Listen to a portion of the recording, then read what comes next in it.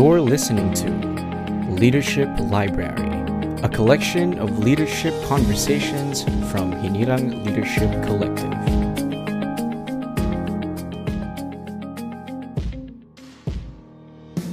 Hello everyone, welcome back to our second episode of our sharing.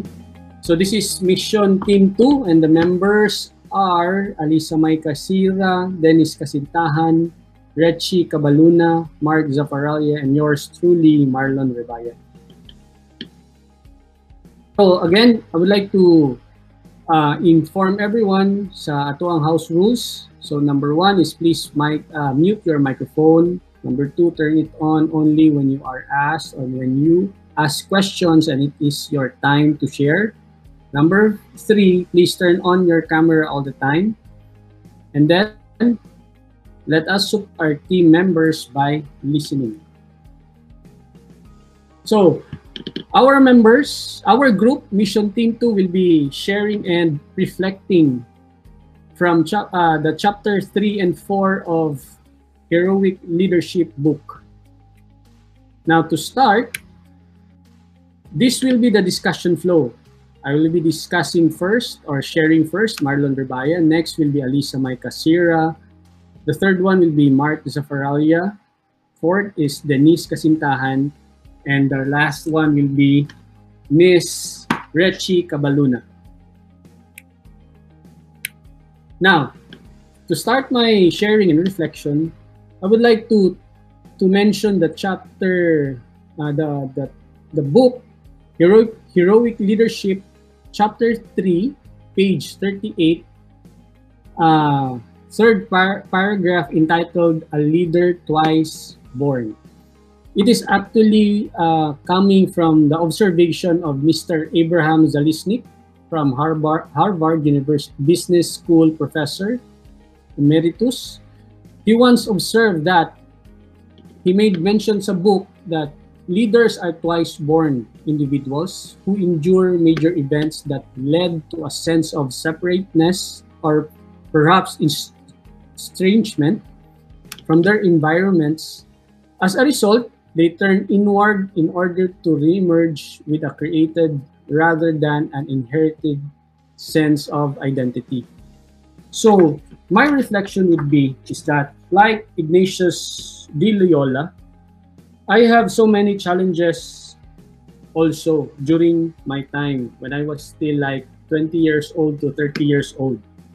When it comes to my attitudes to work, it was not, basically I was not keeping up. During my first job, I was not keeping up to the expectations of the company that I was hired. I have bad attitude and I always have petty fights with my colleagues. So, in other words, just like Ignatius de Loyola, naapod siya yung mga bad attitude or bad experiences before sa iyahang life. Just like me, so naapod siya yung mga kailangan usbon sa iyahang life that time. So, there comes a time manggod sa akong kinabuhi at that time that I was so depressed because I was not regularized sa ako ang work. By that time, I pity myself. I actually had no work for 6 to 8 months.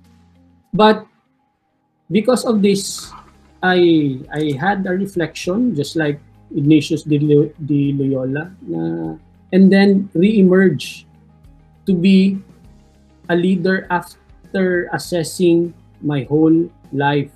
So I proved myself that I am not this kind of person, that I am not bad. And then the most important thing about it is that I reinvented myself just like Ignatius de Loyola and promised to be a leader, not just to others, but importantly to myself.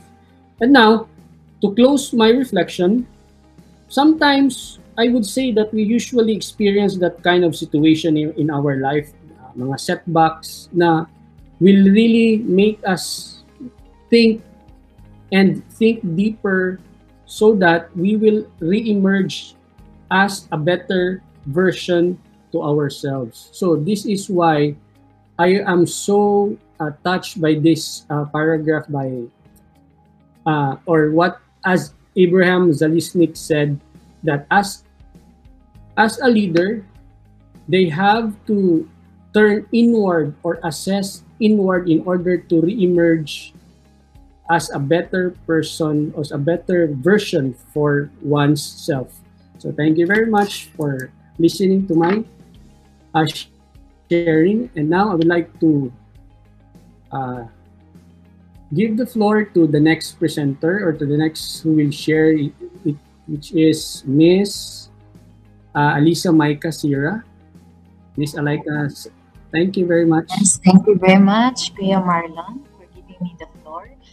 My topic or my chosen topic is chapter 3, page 51.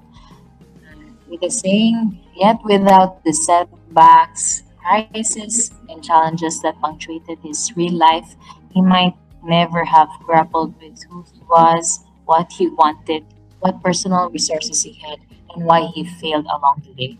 Only by asking and answering those questions does one develop personal leadership capacity.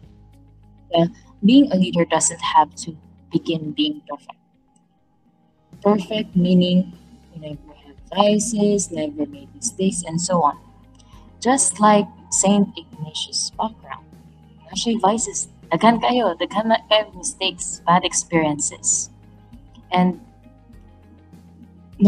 I reflected na it doesn't mean that when you are a person who is not worth praising for or worth following for sa una, you will not become a leader in the future.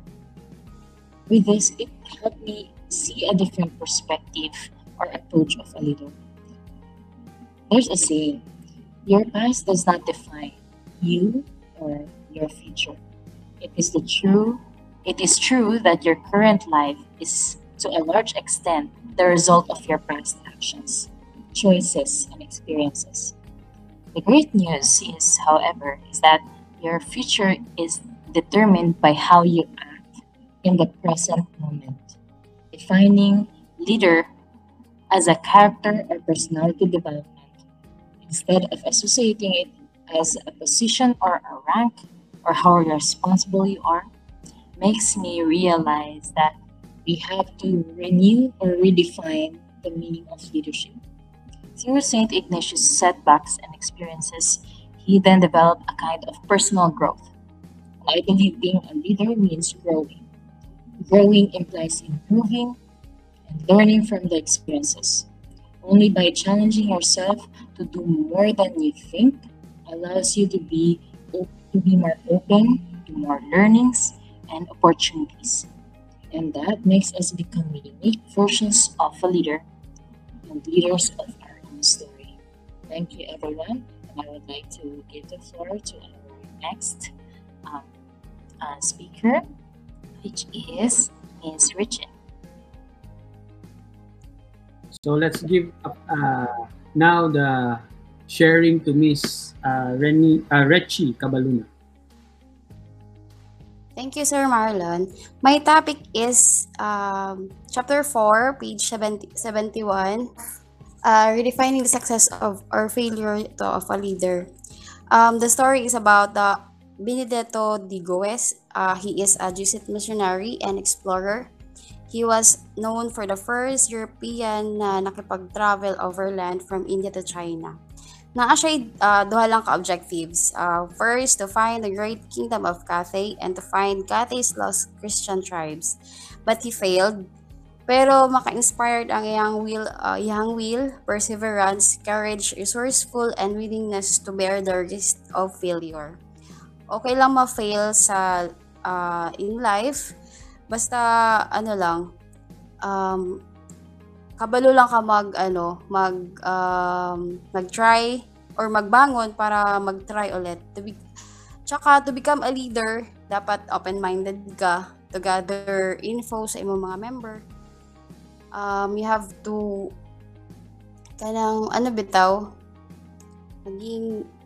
mag-stand jud ka as a leader. Malay mo, mas dagan pa sila og mga nabalaan so far. Yun lang. Thank you so much and good evening. And good morning. Thank you very much, Miss Rechi Cabaluna. And now we will now proceed to the next who share sa iyang reflection, si Miss Denise. Miss Denise, go ahead. Thank you, Kuya Marlon. So, as I read chapter 3 and 4, I can't help but be amazed and admire the people mentioned and the leadership lessons of their journey. What struck me the most is about Richie. I'm referring to chapter 4, page 76. What I wanted to talk about is how Richie wrote the treaty, namely on friendship, in a way the Chinese would understand instead of writing it in a scholastic style he studied in Rome. He has the options to do so, but he considered his readers and their pace and familiarity. He chooses to set a pacing with his readers. What he did reminded me of a thing I sometimes forgot, which is everyone is not the same as me. That everyone is different. Everyone has their own pace and you cannot impose someone to follow your pace, may it be fast or not. What he did was a slap on my face of what I usually think before, like, kami sa una, ako sa una, ani, ana. Saying those words were insensitive, and I shouldn't force anyone to become like me or what I wanted them to be to get the results I wanted. I forgot that every generation is different from what generation I belong to. My experiences and their lessons are different from theirs too. Richard reminded me that a leader should see the capabilities of their members, especially their limitations, and set an acceptable pace for both parties and reach a consensus with each other. Because not considering your members' capabilities and forcing your pace on them, the whole team will eventually collapse. So that's all I wanted to say. Thank you for letting me talk about this. So, Kuya Marlon, I will give the spotlight to you again. Thank you very much, Denise, for that very nice reflection. And now for our last presenter or na mo share sa iyahang expertise and also reflection sa heroic leadership na book. May I call on Mr. Mark Zafaralia. So, thank you, Sir Marlon. So, may buntag sa tanan. Hardworking rakay ang mission team 2. Diba? So, sa chapter 4, we are presented yung mga unusual na stories. So, gusto ko i-expound. I want to discuss about the story ni Christopher Clavus. So his story is different from Richie and Goes since both are travelers, pero si Clavus is nag-stay lang siya sa university. So, he is an astronomer and mathematician. So, he advocated master classes to Jesuits to be competitive. That the Jesuits need to stay in the forefront as the world changes. So, gusto ni Clavus na maging competitive intellectually ang mga Jesuits din. So, as example, si Father Kim, di ba? Anyway, bakit ko napili yung story ni Clavus? Fan ako masyado ng works and contribution ni Clavus sa atoang history. As you all know, mentioned din si Galileo Galilei. So, yung long debate na heliocentric versus geocentric model. So, grabe ako ka-fan yan. So, although gusto ko pa siya i-discuss deeper, pero hindi man tayo nasa science na field. So, we are talking about ignition leadership. So, sayang, magka-time next time. Joke lang. The moral story I learned from the story of Clavus that I think is also related to the heroic leadership Lowney teaches us is that leaders should be constantly learning. He advocated that Jesuits needs to be competitive intellectually, so that even with Clavus' old age and after many years of studies, he threw out his lifelong claims defending the church and the geocentric model. To support the new findings and ideas of one of his brilliant students is also a big part of our history. So, I would also like to mention na itong discuss ko is part siya ng chapter 4. It's a good read then. So, and just to throw out there then, so si Clavos then is siya yung one of the major proponents of the Gregorian calendar. So, he devised a 800-page manual or book. Nandun yung mathematics ng calendar na ginagamit natin ngayon, di ba? Yung day-to-day natin, yung Gregorian calendar, as we all know. So, yung dedication sa excellence talaga ni Clavos. So, yun I think yung moral story na gusto iparating na constantly learning din ang mga leaders din natin. So, that is all. Thank you, Sir Marlon. So, para i-wrap up na yung natin ngayon, discussion. Mark, I would like to commend all our members here in Mission Team 2, starting from Alisa Maika, from Miss Rechi Cabaluna, Miss Denise, and Mr. Mark Zaparalia. Salamat kayo sa inyong reaction, sa inyong sharing.